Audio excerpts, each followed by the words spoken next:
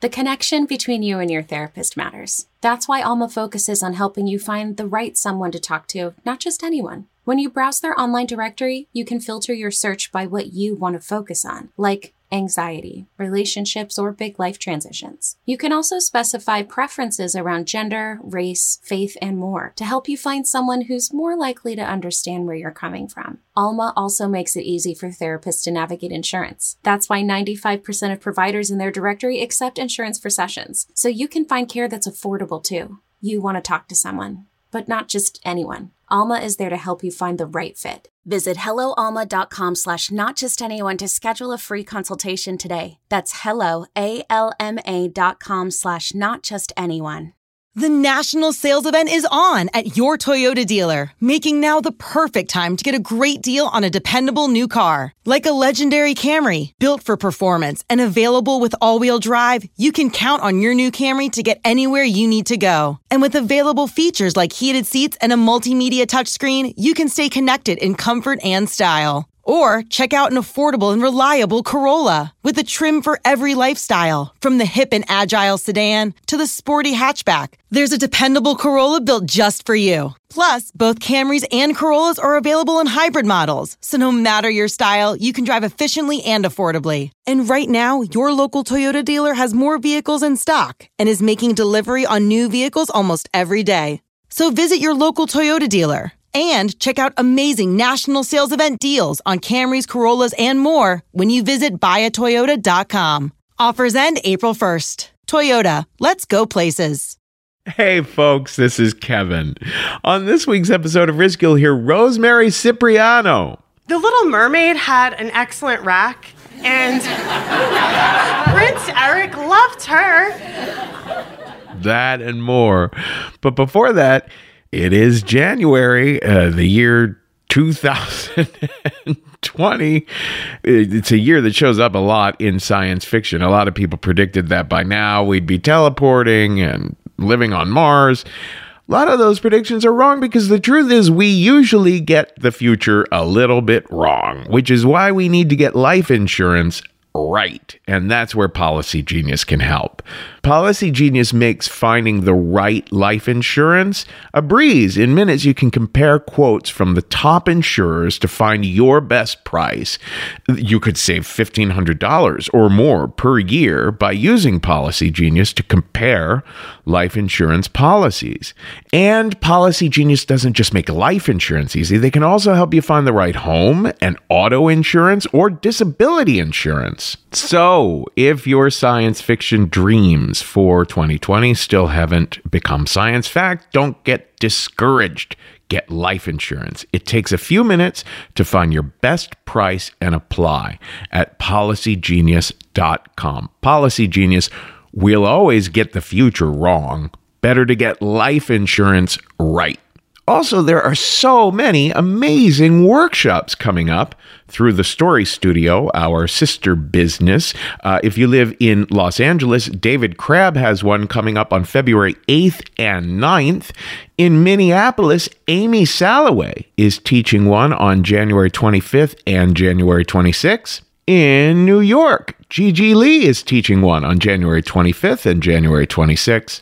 And check out these exciting new opportunities we're making for online in-person workshops. That's all at thestorystudio.org. Nothing really compares to standing in front of a group of people, even if you're online with them, and sharing a story, and that group of people just happens to be super focused on learning and exploring about the dynamics of storytelling so they can give you all of this remarkable insight and great feedback along the way. So again, that is all at thestorystudio.org. Now here's the show.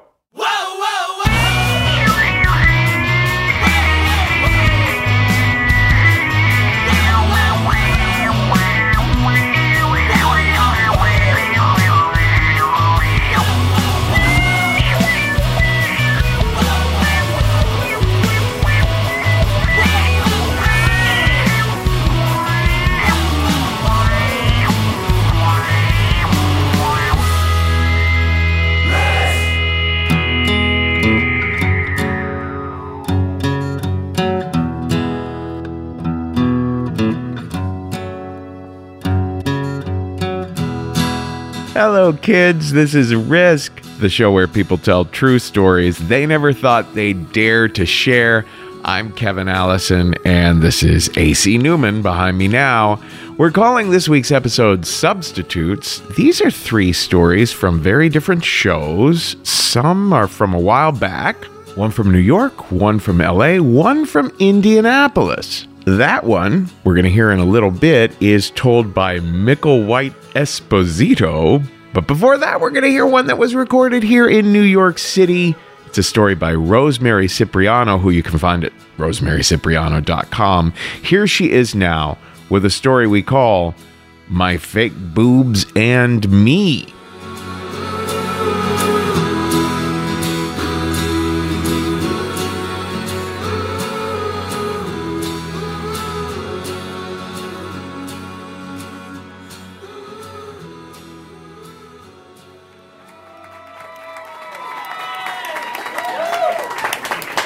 Happening live. All right. Hi. I'm a chatty person. I'm a Gemini. I have something to say. Thank you. I have something to say about every little thing, every conversation, every story. I have something to contribute to it. But I was at a complete loss for words as to how to talk about my boobs until pretty recently. So I was born without my left pec, so my left breast just never grew. She stayed a quiet, barely there A cup, while my right one flourished into a gravity-defying D cup. It's called Poland syndrome. It's this really rare syndrome where you're born without one of your pectoris majors. There's very little research on it. There's really not that much out there on it. All you know is that you're just born with it. Maybe it's not Maybelline. And aside from the cosmetic stuff on it, carrying groceries is really difficult, and doing push-ups and pull-ups and any pec machines at the gym I can't do. A lot of other people who have this, they also have a lot of other side effects. Like some people have like a webbed hand or webbed fingers on the side of the pectoris that they're missing. So I kind of was lucky that I was just missing that full muscle and nothing else. It didn't really affect me that much as a kid. I didn't really notice it that much until I got a little bit older and started going into locker rooms and seeing girls in bathing suits and noticing their cleavage and that I didn't have any and they did. And I became mildly obsessed with staring at girls' tits. Just wishing I had cleavage too and wondering what that would look like on me. No one knew that the loud bitch in the back of the classroom with the unibrow and the softball jersey, the one that was the class clown, the jokester, no one knew that she was hiding behind all of these jokes, that she had to stuff a prosthetic breast into a bra she got from a doctor every day and couldn't tell anybody about it, had to keep it a complete secret for so long, not tell a soul, and not wear low-cut shirts for fear that people would see. Yeah, that's a prescription prosthetic and a prescription bra. You can't find that at Kohl's. So the prosthetic breast was like, it became another like limb for me. It looked like a fake boob. It was like my color nude. It was like beigey, and I had a fake nipple. No idea why. No purpose for that. And it was like slinky and plasticky, and it would stick to my chest in the summer when I got sweaty. The chafing was real. So gross. It would bounce if you threw it. Yes, I've thrown it. Had a friend who liked to play hot potato with it.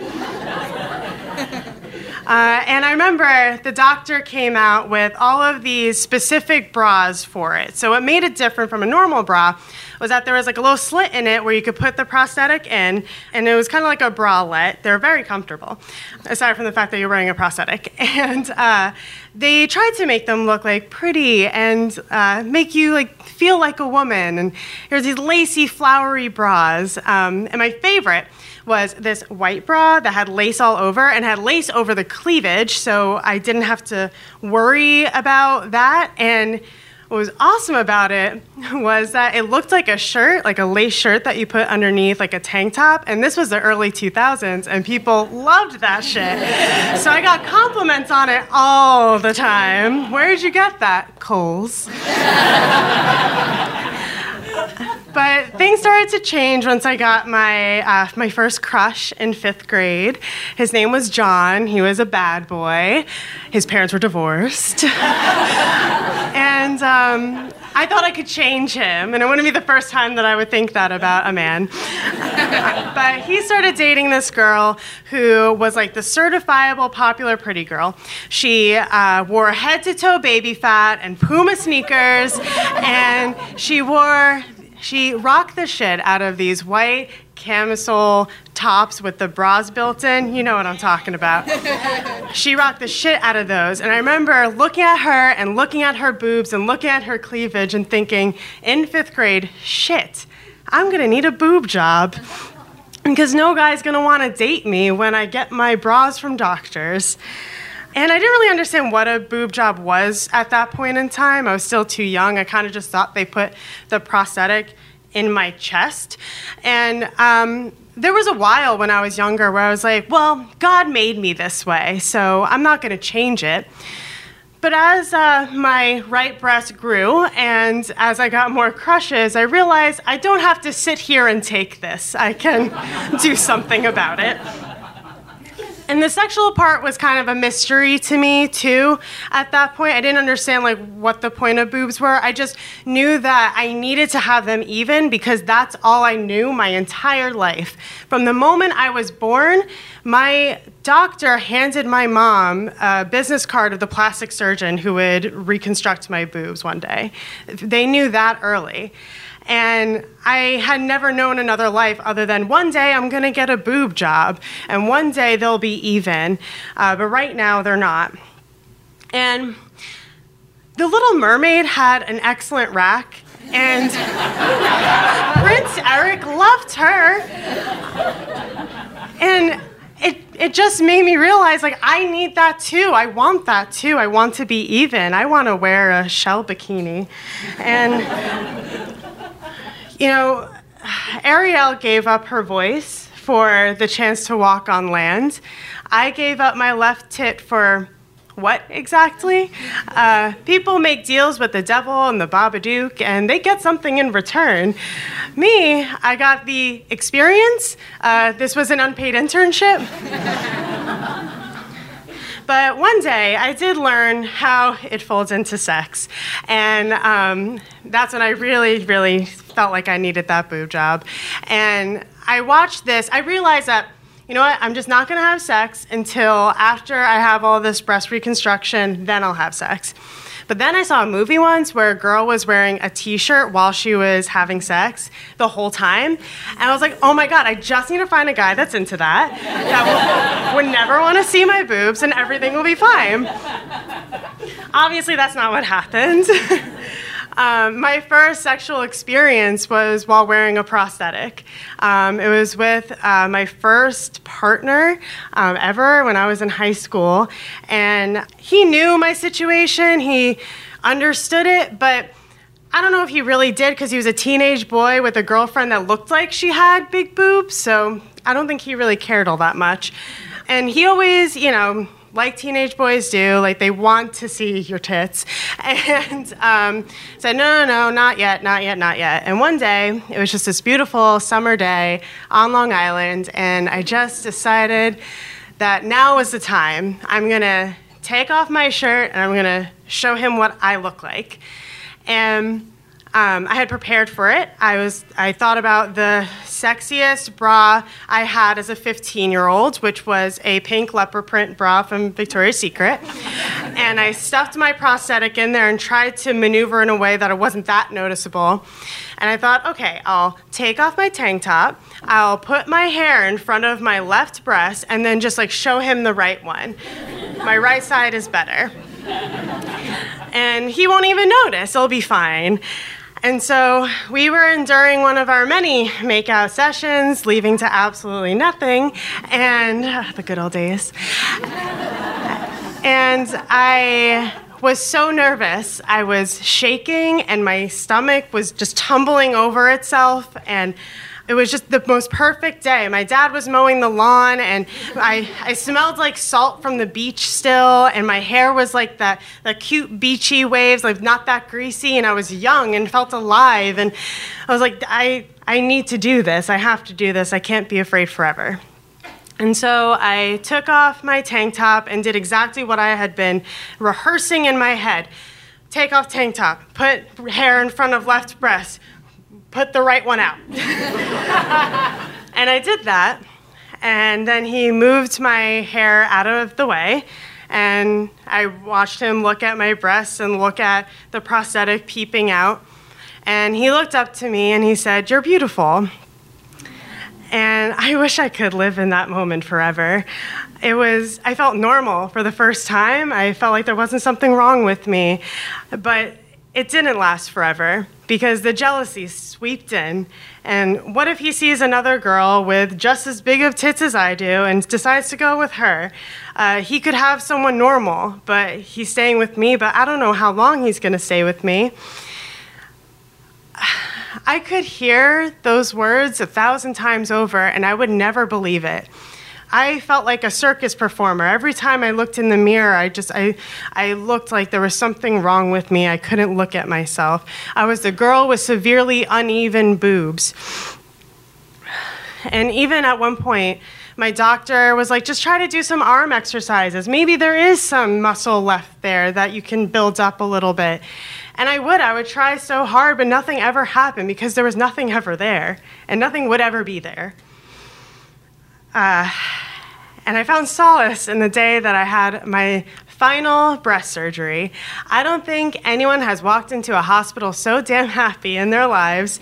I practically skipped into the OR.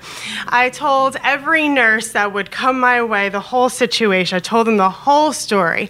I have Poland syndrome, and I've been living with a prosthetic, but now I won't have to anymore after this final surgery. I cannot wait to never wear a bra again. I will just be braless forever. And I remember I woke up and I felt like there was a jellyfish on my face. I have asthma, so they put all these tubes and things in me. And I started ripping it apart, and a nurse came over and, brought me back to reality, my new reality.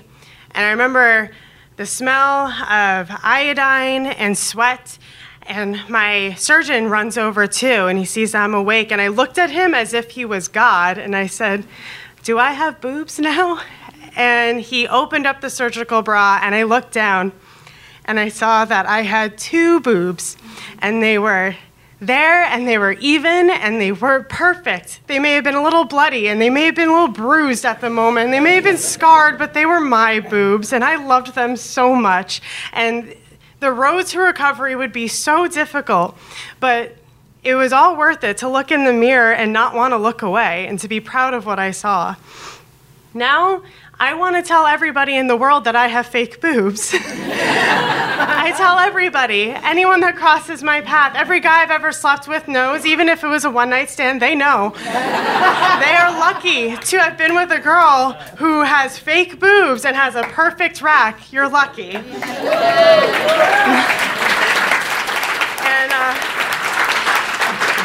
I feel so set in myself and so set in my personality, and that my boobs fill out all of my bras and my body feels amazing. And I finally felt like this part of me that was missing, it was filled, literally, and I felt like the woman I always wanted to be, and I could go forth and be that woman, and nothing was stopping me. And I will tell everybody that I have fake tits. And my dad used to tell me when I was little, he used to tell me to close my mouth when I played softball because my teeth were expensive. Well, my tits were expensive, so I will have them out on display whenever possible. And if there's anybody out there who doesn't know this story, please have them come my way, because I'd love to tell them the story of the girl with incredibly even boobs. Thank you guys so much.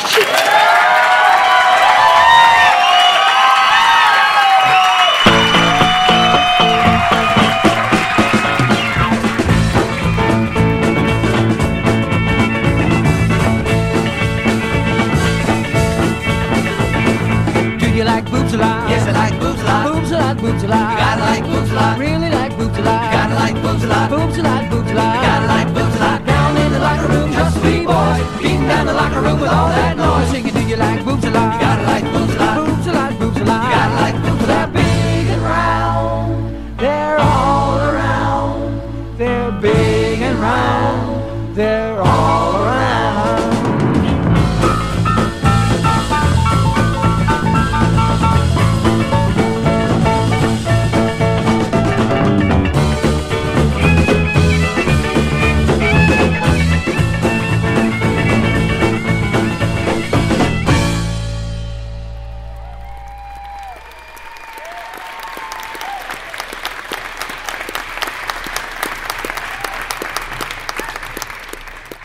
Many years ago, I'm in my 20s.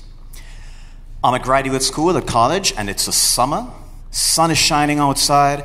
Birds are singing outside, but I am holed up in my room with the most crippling depression you could ever imagine. I am totally fucked up. Okay? Now, the overall reason for this depression is basically I've always had some long-term clinical depression, but I was a really good actor. I could fool other people, and more importantly, I could fool myself. So I put on a happy face, and that was an integral part of my personality. But a shelf life on that type of coping, that doesn't last long. The bottom dropped out, I'm in a hell of a state. So I decide, all right, I'm going to literally fly somewhere away far. I'm going to fly away far. I'm going to just clear the shit out of my head. I'm taking a vacation. So I fly to San Francisco. Always wanted to visit. I get there, I hunker down in a cheap hostel, and I start moving about, checking out the surroundings. So, a couple days after I get there, I'm walking around somewhere near Fisherman's Wharf. And as I said, it's the summer, sun is shining, a lot of tourists around, lively atmosphere. And I, for some reason, become drawn into the shop front that's to my left. And I just decide, well, what's going on in here? And I go through, I walk past the showcase, and I turn a corner, and there's these two girls there. And they light up as soon as they see me, and they say, oh, you decided to come. Ha, ha, ha, ha. And I didn't know for the invitation. I say, well, yeah, of course I decided to come. Ha, ha, ha, ha. And they say, we're having a party. You should come on in. So they lead me into some rooms in the back, and it's a pretty plush situation. Tall ceilings, wonderful draperies, music tinkling in the background, great food, and about 40 or 50 people in attendance, and everyone is super duper friendly. So I'm hobnobbing, rubbing shoulders, having a good time. And then it's time for the keynote speaker of this event. And she turns out to be a woman of German origin who championed a form of psychotherapy that combined traditional psychoanalysis with yoga and body work, and this is right up my alley, man. So I'm sitting there listening to her talk about her case histories, and she's saying, talk therapy can only do so much. It works, but it can only do so much. Trauma is held in the body. Trauma is held in the body. You have to work the body to rid the self of trauma. And I am just going, glory, hallelujah. This is why I have been drawn here. I'm saved, okay? So I decide right then and there, I'm going to start working with this therapist. After she gets done with the talk, I go and I chat with her. I get her card. So then we adjourn to an adjacent room where they're showing a film, a documentary about the organization that was hosting this event, about what they did. And so I'm looking at the images on the film. I'm still relaxed, having a good time, man. And I'm seeing on the screen they've got pictures of people digging wells in third world countries, doing housing, beating the oxen, really cool stuff. And then at the end of the film, the voiceover goes, and all this has been made possible by the benevolence of our founder, the Pastor Smith. Now, I know these people. I have heard of these people, the Smithies. They're a cult. My blood turns to cottage cheese, man. I have read. These people they presented themselves as the second coming of Jesus Christ, no less, okay? And they seduced a lot of teenagers away from their families, brainwashed them, created a lot of social turmoil. And I'm sitting here going, what the fuck, man, this is, what? So one eye is on the people, and the other eye is on the back of my head, just trying to find an exit, and I just do the octopus, just, hi, yeah, nice to meet you, good to meet you, yes, okay, right, and I get the fuck out of there, man.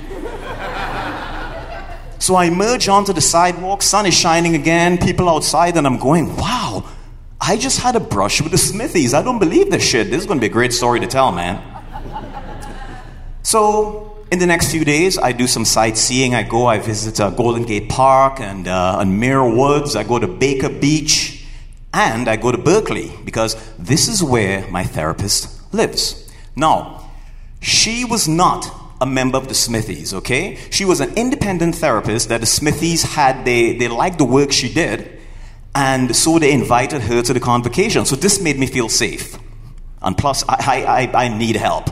So I go to Berkeley, I go to her house, I knock on her door. Hi, how you doing? Doing all right. Come. So we walk through the house, we go into the backyard where she's got like a shed-sized structure that serves as her office. So we go in there and we go to it. And I really go to it because, listen, I have never done anything like this before. I am from a culture and a background that you don't go to therapy, man. You don't do counseling. You man up and you stuff that shit down, all right? So I'm breaking ground here, man. And I'm sitting with her and she's asking me all the right questions. She's saying, what do you think is causing you this depression? And I say, well, I think a part of it is because of my relationship with my mother. And she goes, oh, well, can you describe that relationship? And I go, well, there was a lot of manipulation and judgment involved. And she goes, well, tell me, what happened? Could you think of anything to tell me?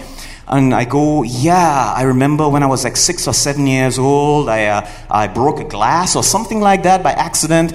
And the next thing I know, I'm getting punched and kicked, and I'm thrown out onto the porch in front, and the front door is locked, and I'm out there by myself, and it's pitch black, and I'm just and I'm just bawling my ass off. Shit like that, okay? So we go deep. We talk about my masturbatory history, okay? How old were you when you first masturbated? Well, I was 14. Well, what do you think of it? And I already brought it up. She goes, why did you bring it up? And I go, well, I was raised Catholic. I would masturbate, and there's a lot of guilt. And since I did it a lot, there's even more guilt. And it was just, so we're going deep. We're doing it, okay? And it's working, man. It's working because it's stuff is coming up, and now in real time, now in the shed, I'm crying now, and she's bringing cushions for me to hit, and she's going, get it out of your body, and I'm beating the cushions, and I'm bawling and carrying on, and it's a big fucking production, and she's doing it. She's doing it right. She's empathic. She's compassionate, and she's holding space for this, and I can feel the tension in my chest just going, just releasing. Shit's working. I'm starting to feel good. I'm like, this is awesome. So around the 4th or 5th time, I go into the shed in the back there, and she says, have you been back to visit the Pastor Smith's group since we started? And I say, no. Why? And she says, well, look, I know that they have a bad rap of being a cult, okay? But I have to express my truth and tell you that I think it's just fair. It's just, it's just prejudice against spirituality, and I really think that they have a really sound emotional environment that could do you good. Look at the state you're in. This would really help you. I think it would do you good to check them out. Now, this woman is the person that I have been the most open and vulnerable with in my entire life. So why would I hold anything back but the truth? So I say, well, I hear what you're saying, but my truth is that they're a fucking cult. They're fucking crazy. Okay? I think they're fucking crazy. I don't want to have anything to do with them. And I look at her and I smile. And what happened next? What happened next is she pointed a finger at me and she said, you're stupid. You're a fool. You're an idiot. You don't know what you're talking about. You don't know anything, and on, and she just fucking attacked. And I'm sitting there with my ass just rooted to the chair, my eyes just wide like saucers, and I'm like, what's going on? Did I do something wrong? What's going on? She's digging up stuff deep personal stuff that I shared with her for healing, and she's throwing it back at me. Oh, you think compulsive masturbation is going to help you? That's not going to help you. You think that's going to work? What are you doing all that nasty stuff for? And she is insulting and undermining vigorously, man, with teeth. So this went on for, I don't know how long, man. My mind is so fucked right now, I can't track time. It could have been 10 minutes, could have been 25 minutes. I'm just sitting there, just numb, shattered. She gets done, and that's the session for the day. That was what we did for the day. That was it. I get up, and I just numbly just stagger out of her office. I can't tell up from down, right from left. I make my way to the train station. I can't tell you what I walked by on the way to that train station. I sit on the train. I'm just dimly aware of like the lights going by on the windows on the train, and there's just this pitch black void that's just like gathering around me. I go straight past my regular stop. I go to Baker Beach. That was the end of the line. Baker Beach is wonderful, man. Beautiful. Sandy beaches. Ocean on the horizon, mountains in the background, iconic postcard view of Golden Gate Bridge, and some wonderful, wonderful, majestic cliffs. So I stagger to the top of one of those cliffs, and I stand on the edge. I'm looking down, and I'm watching the waves just roll into the rocks at the bottom, like about 80 feet below.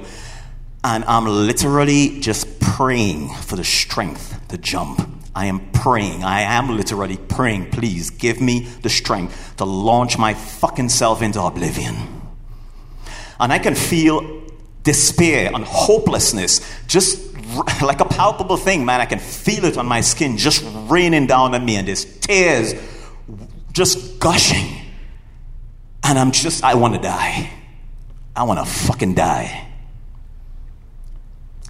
This went on for maybe about an hour or so, until I gathered enough of my shit together to back away from the edge, made my way back to my hostel, and I just lay. I remember that night well. I just lay on the bed, just looking up at the ceiling from 5 p.m. till midnight or whatever, just staring at the ceiling, just absolutely chaotic inside here.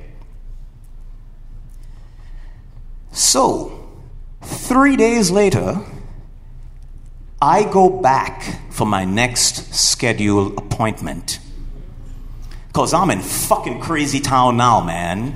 I am just blitzed. I am gone. I'm sitting there in the shed, just sweating like a pig. My heart just fluttering like a bird in my chest. And I'm going, what's going to happen? Is she going to like me? What's going to... And I'm just waiting. And she comes in the door. And she opens her mouth to speak. And she's nice. Oh, she's so nice. She goes, how are you doing? How are you going today? How do you feel in your body? How do you feel in your body? What's going on up here? How do you feel the work that we've been doing on, as though nothing happened, And I am just relief, just bathing in relief. Oh, God. So we go and we have another session as though nothing happened. Now, the reason I went back was because of a little something called transference, okay? Dictionary definition, transference, noun. The inappropriate repetition in the present of a relationship that was missing but vital in the past. Because what had happened, is first of all, she lied. She was a Smithy, died in the world. And number two, my enthusiasm for healing led me to just run headlong into the next level brainwashing technique as employed by the Smithies.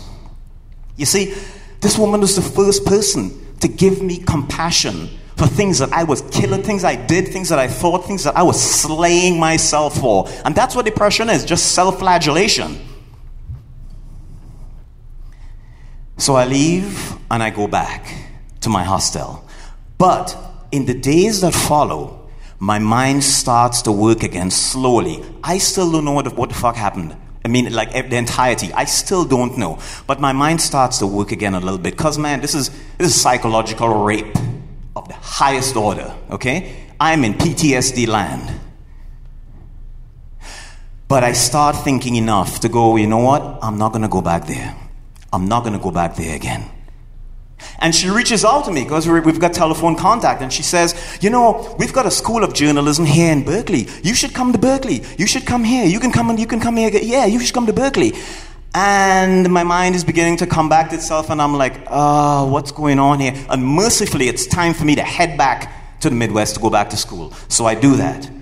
I come back, I go back to graduate school, and it takes me a full 2 to 3 weeks being in a familiar situation for the full impact of what I was made to endure to come just crashing down on my ass like 1.5 tons of bricks, man. The rage, the violation. So I put pen to paper. We didn't have email yet. I put pen to paper, and I scribed 5 pages, double-sided, of the most vitriolic bile I could dredge up from the bottom of my soul, man.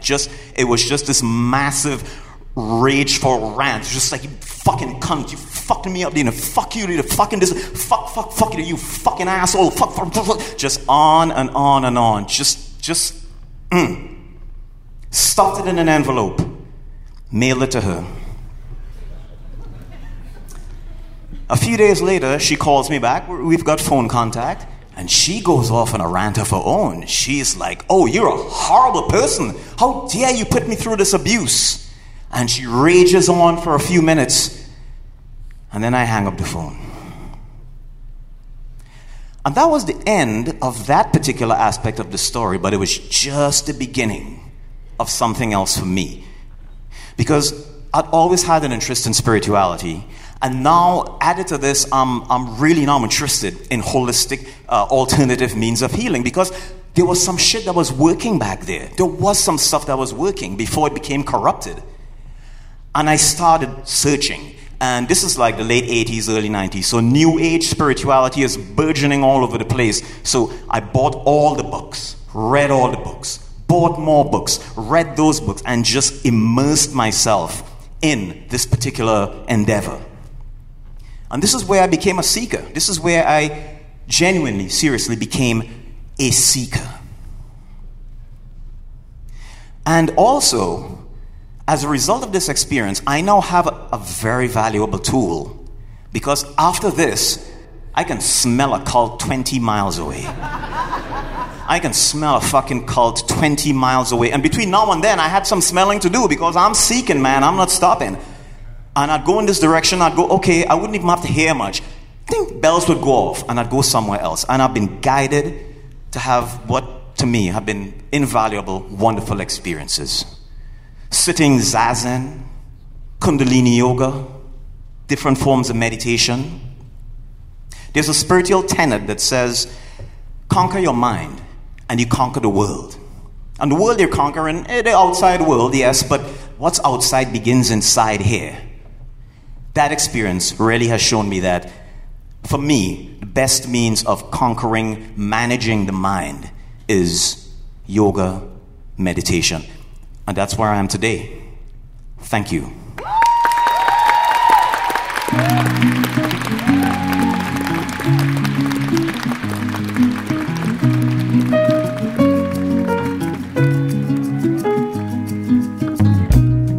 I feel your love.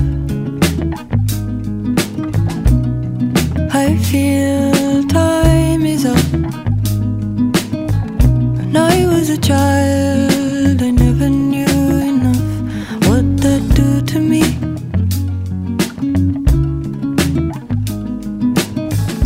The wave of love is a transient hug. The water's the shell and we are the nut. But I saw a hand arch out of the barrel.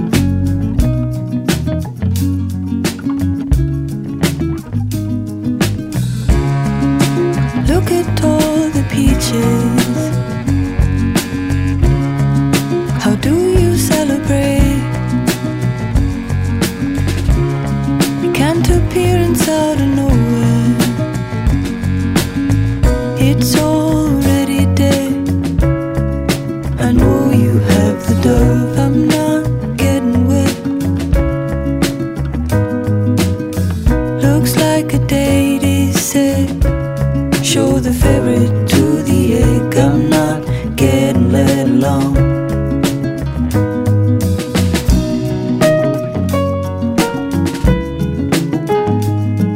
This is Risk. This is Aldous Harding behind me now, and we just heard from Micklewhite Esposito. You know, people use different names for people and things and places in the show sometimes for the sake of privacy. And this reminds me, just hearing that story now, that if you have ever been in a cult or you were very deeply enmeshed in their lives, but you were trying to get them out of a cult or something like that, reach out to us, because I always find that subject matter really fascinating. I think about 35% or so of the country is currently in one. A lot of people have been emailing me to ask when. There was a story told at our Austin, Texas show a few months back. It's the second story we'll run on the subject of cannibalism. It's very funny. Risk has this tendency when we run a story about a particular topic, then that topic starts coming at us again from other places. We will have that story on the show soon, but we want to make it a very special episode because if you're a Risk listener, you know that one of the things that we've struggled with for over 10 years now is that we get very, very, very little recognition from the media, the press, people. Whenever people are writing what podcast you should be checking out, we're under the radar.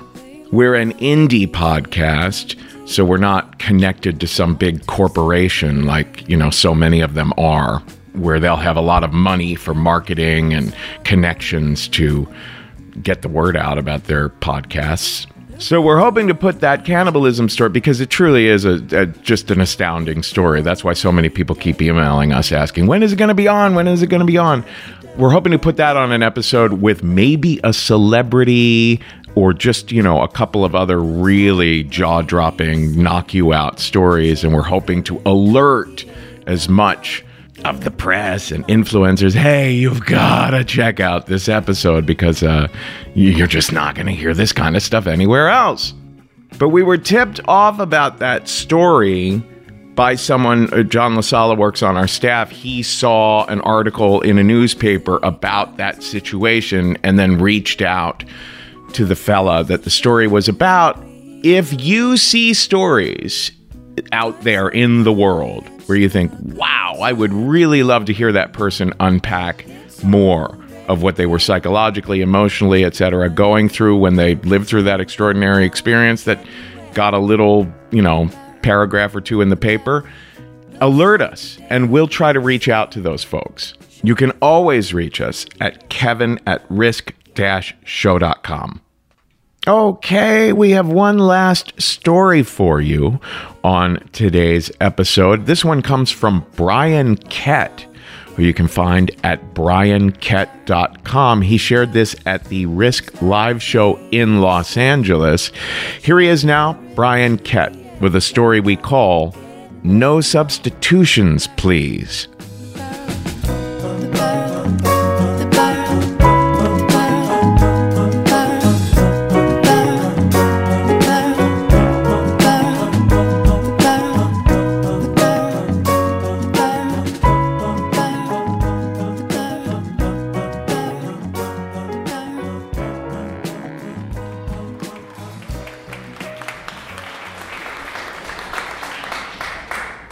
When I was 18, I wanted to change the world.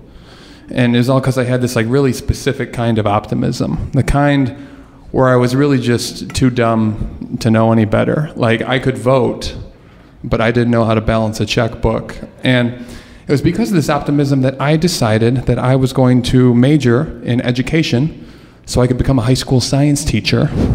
It was going to be great. I was going to stand and deliver, right? And I just pictured teaching my future students about the periodic table and about how plant roots worked and about our solar system. And I would impart some real sage life advice as I did so, because I already had all the answers, right, as an 18-year-old. I went to college to study to become a teacher, and I went to college right on the border between Illinois and Iowa, right on the Mississippi River, in an area that's known as the Quad Cities. which is a misnomer because there are actually 5 Quad Cities, so you can file that one away. And there's not a lot going on out there, but there are a couple claims to fame in the Quad Cities. Fun fact about them, Buffalo Bill Cody from like the 1800s, the guy who killed like all the buffalo, he was from a neighboring town, so not in the Quad Cities, but just nearby, so there's that. And another fun fact about the Quad Cities is that they have a Jimmy John's. So just to recap, the Quad Cities are known for like having an incorrect name and then not knowing how to count, for being adjacent to the hometown of an infamous Buffalo murderer, and for having a sandwich shop chain. And so college was a blast. And at the end of college, I did my student teaching in the Quad Cities, and it was wonderful. All my students were just so kind and respectful and supportive. Like a lot of them wore overalls, and like not ironically. And they all had those big like corn-fed teeth. There was even a bring your tractor to school day, right? It's like I was teaching inside a Norman Rockwell painting or something. And at the end of my student teaching, I was just so filled with optimism and hope and buoyancy. I was ready to begin my career as an educator. And I got a job right after graduation in Chicago teaching science at an international school there where things could not have been more different. Students were from 75 different countries all over the world, everywhere from New Zealand to Mongolia to Russia to Poland, and lots of these students wound up in school-wide gangs. And it threw me off a little bit because up until this point, my biggest exposure to anything like this had been the movie The Godfather.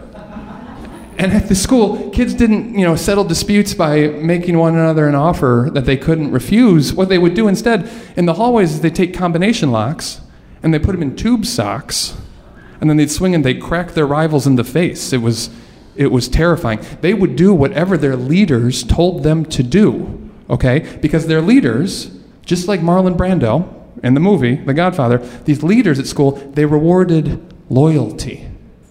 Loyalty, right? And I didn't get that at all. I just wanted to teach. That's why I was there. So I made a promise that when kids walked into my classroom, 2 things were going to happen. 1, we were going to learn some science. And 2, we were going to have fun doing it. And to help ensure this level of fun, I gave every single one of my lessons a theme song to introduce what we were going to learn that day. So for example, when we learned about chemical changes, I played Changes by David Bowie. When we learned about sound waves, I played The Sound of Silence. And here's the thing, that would have killed in the Quad Cities, right? But Simon and Garfunkel didn't really resonate in Chicago. Everyone hated it, and everyone hated my theme songs, and everyone hated me. And about a week into this, I remember I was standing in the front of the classroom and I was explaining to my class how clever it was that I had played We Will Rock You to introduce our lesson on the rock cycle. When Danny, who was one of my rougher students, he raised his hand for the first time. He had never said anything, right? And I said, oh my gosh, this is like my moment. This is a breakthrough. Like something's happening here. There's some real, oh Captain, my Captain shit going on. I said, what's up, Danny? And he looked right at me. The class was silent. He just looked at me and said, yo, Mr. Kett. That's me. Yo, Mr. Kett. No one cares.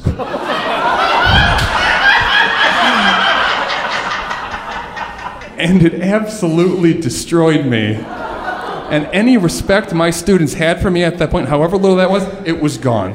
And from then on, every day they would come in and they would sit down and they would just seethe. They would just glare at me. And so I doubled down.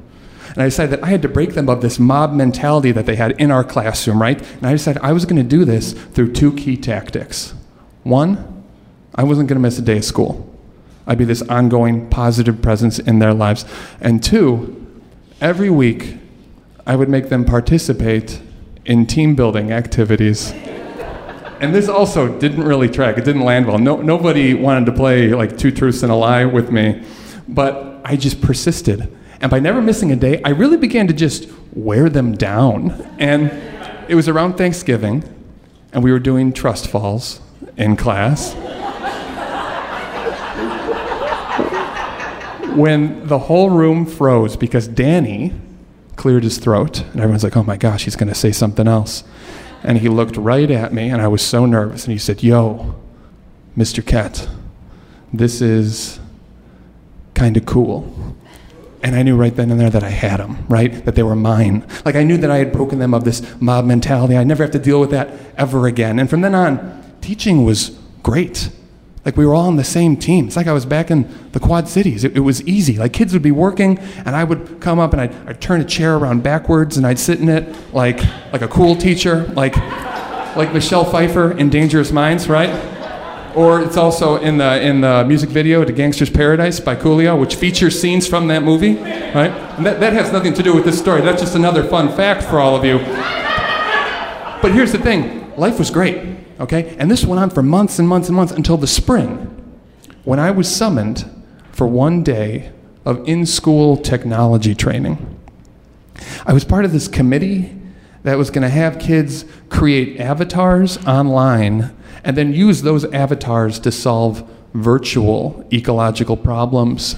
And it was really stupid. But this meant that I was going to have to miss class for the first time the whole year, and there was going to be a substitute.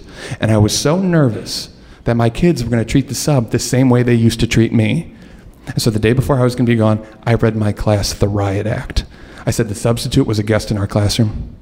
The substitute would be treated with respect, and if the substitute wrote down any student's name for misbehaving, any name, when I got back the next day, I would send that student straight to the dean, no questions asked. And they told me they understood. And so the next day, training started a little bit late. The avatars weren't ready or something. I don't know what was going on. And so I popped into my classroom just to make sure everything was like going okay. And it was. Like, all my students were working better than they had ever had. They were all working quietly, and I was so happy, and I was so proud, and they were overjoyed to see me because they weren't expecting to see me, but I didn't want to make a big disruption. I just gave them a little wave, and I went to the front of the classroom where the substitute was, and I recognized her. She was a retired teacher in the district, and she was a hard ass. She looked like a federal judge. She was sitting up there, and I went up to her. I was just so happy that she was at the helm, right, while I was away. I said, hi, ma'am, I'm Brian. This is my class. I just wanted to make sure everything was going okay. And she looked up from the romance novel that she was reading, and in this voice that sounded like she just ate a pack of cigarettes, she said, I think I can handle it. And I said, oh, ma'am, no, I didn't mean to imply. No, in the past I've had some problems. She cut me off. She said, I got it, because I'm not an idiot. I was so taken aback. And I looked over my students, and they weren't smiling anymore. My heart sunk, because they were seeing weakness in me, right? Like, if she could talk to me like that, why couldn't they? Like, my whole charade, everything I had built the whole year, it was all over, just like that. But they weren't looking at me. They were glaring at her. And there was something in their eyes that hadn't really been there since the beginning of the school year. It was that intensity. I mean, they were really, really worked up. And I'm not proud of this, but I was so offended with how she spoke to me that I didn't try to calm my students down. Instead, I just told her, okay, good luck. And then I turned to my students and I gave them a nod that said, I'll let you take it from here.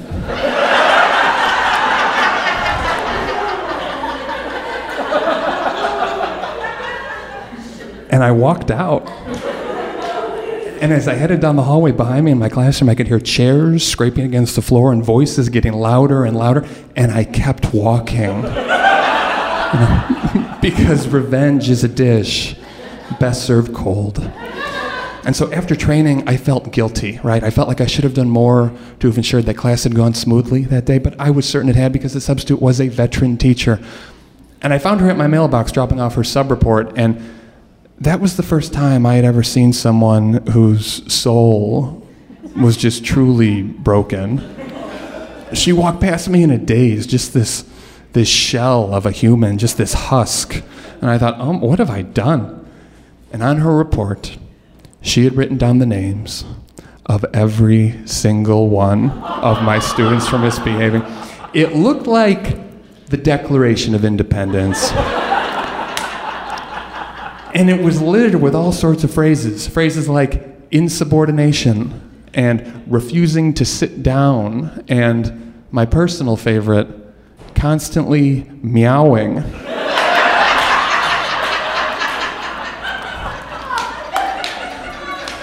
And so the next day I went to class, like ready to reprimand everyone, send everyone down to the dean because they'd been in breach of what we had talked about. But before I could, Danny spoke up. He said the substitute deserved it because she had disrespected me.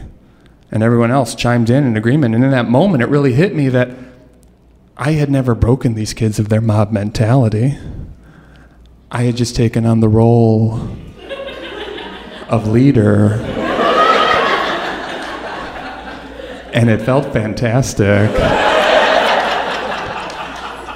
I was their Don. I was their godfather. And with that power, I decided that no one at school was ever going to disrespect me again. And so in the end, I didn't write up a single kid. No one was sent down to the dean. Like, yeah, things had gotten a little heated with the substitute, but they were just being loyal. And like every other godfather, I rewarded loyalty. Thanks.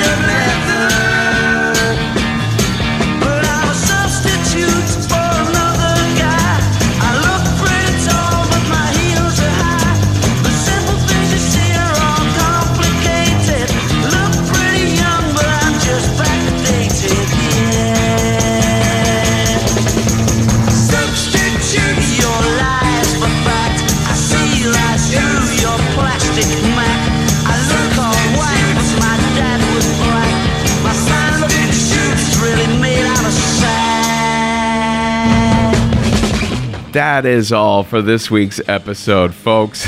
This is The Who. Behind me now, we usually go for songs that are off the beaten path. Today, that one's on the beaten path. Don't forget, you can always find out where Risk is appearing live next at risk-show.com/tour. Folks, today is the day. Take a risk.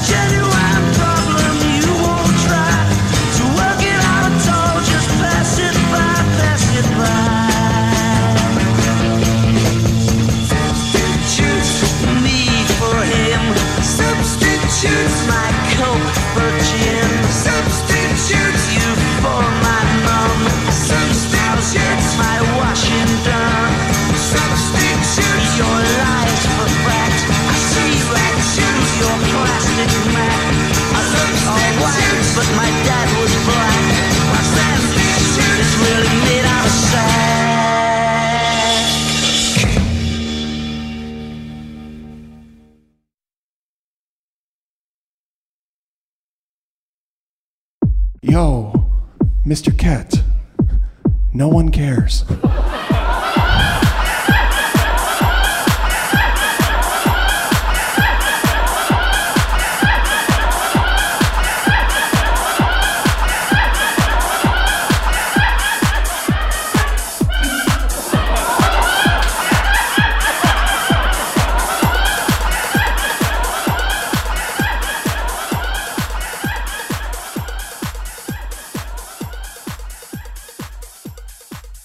No one cares.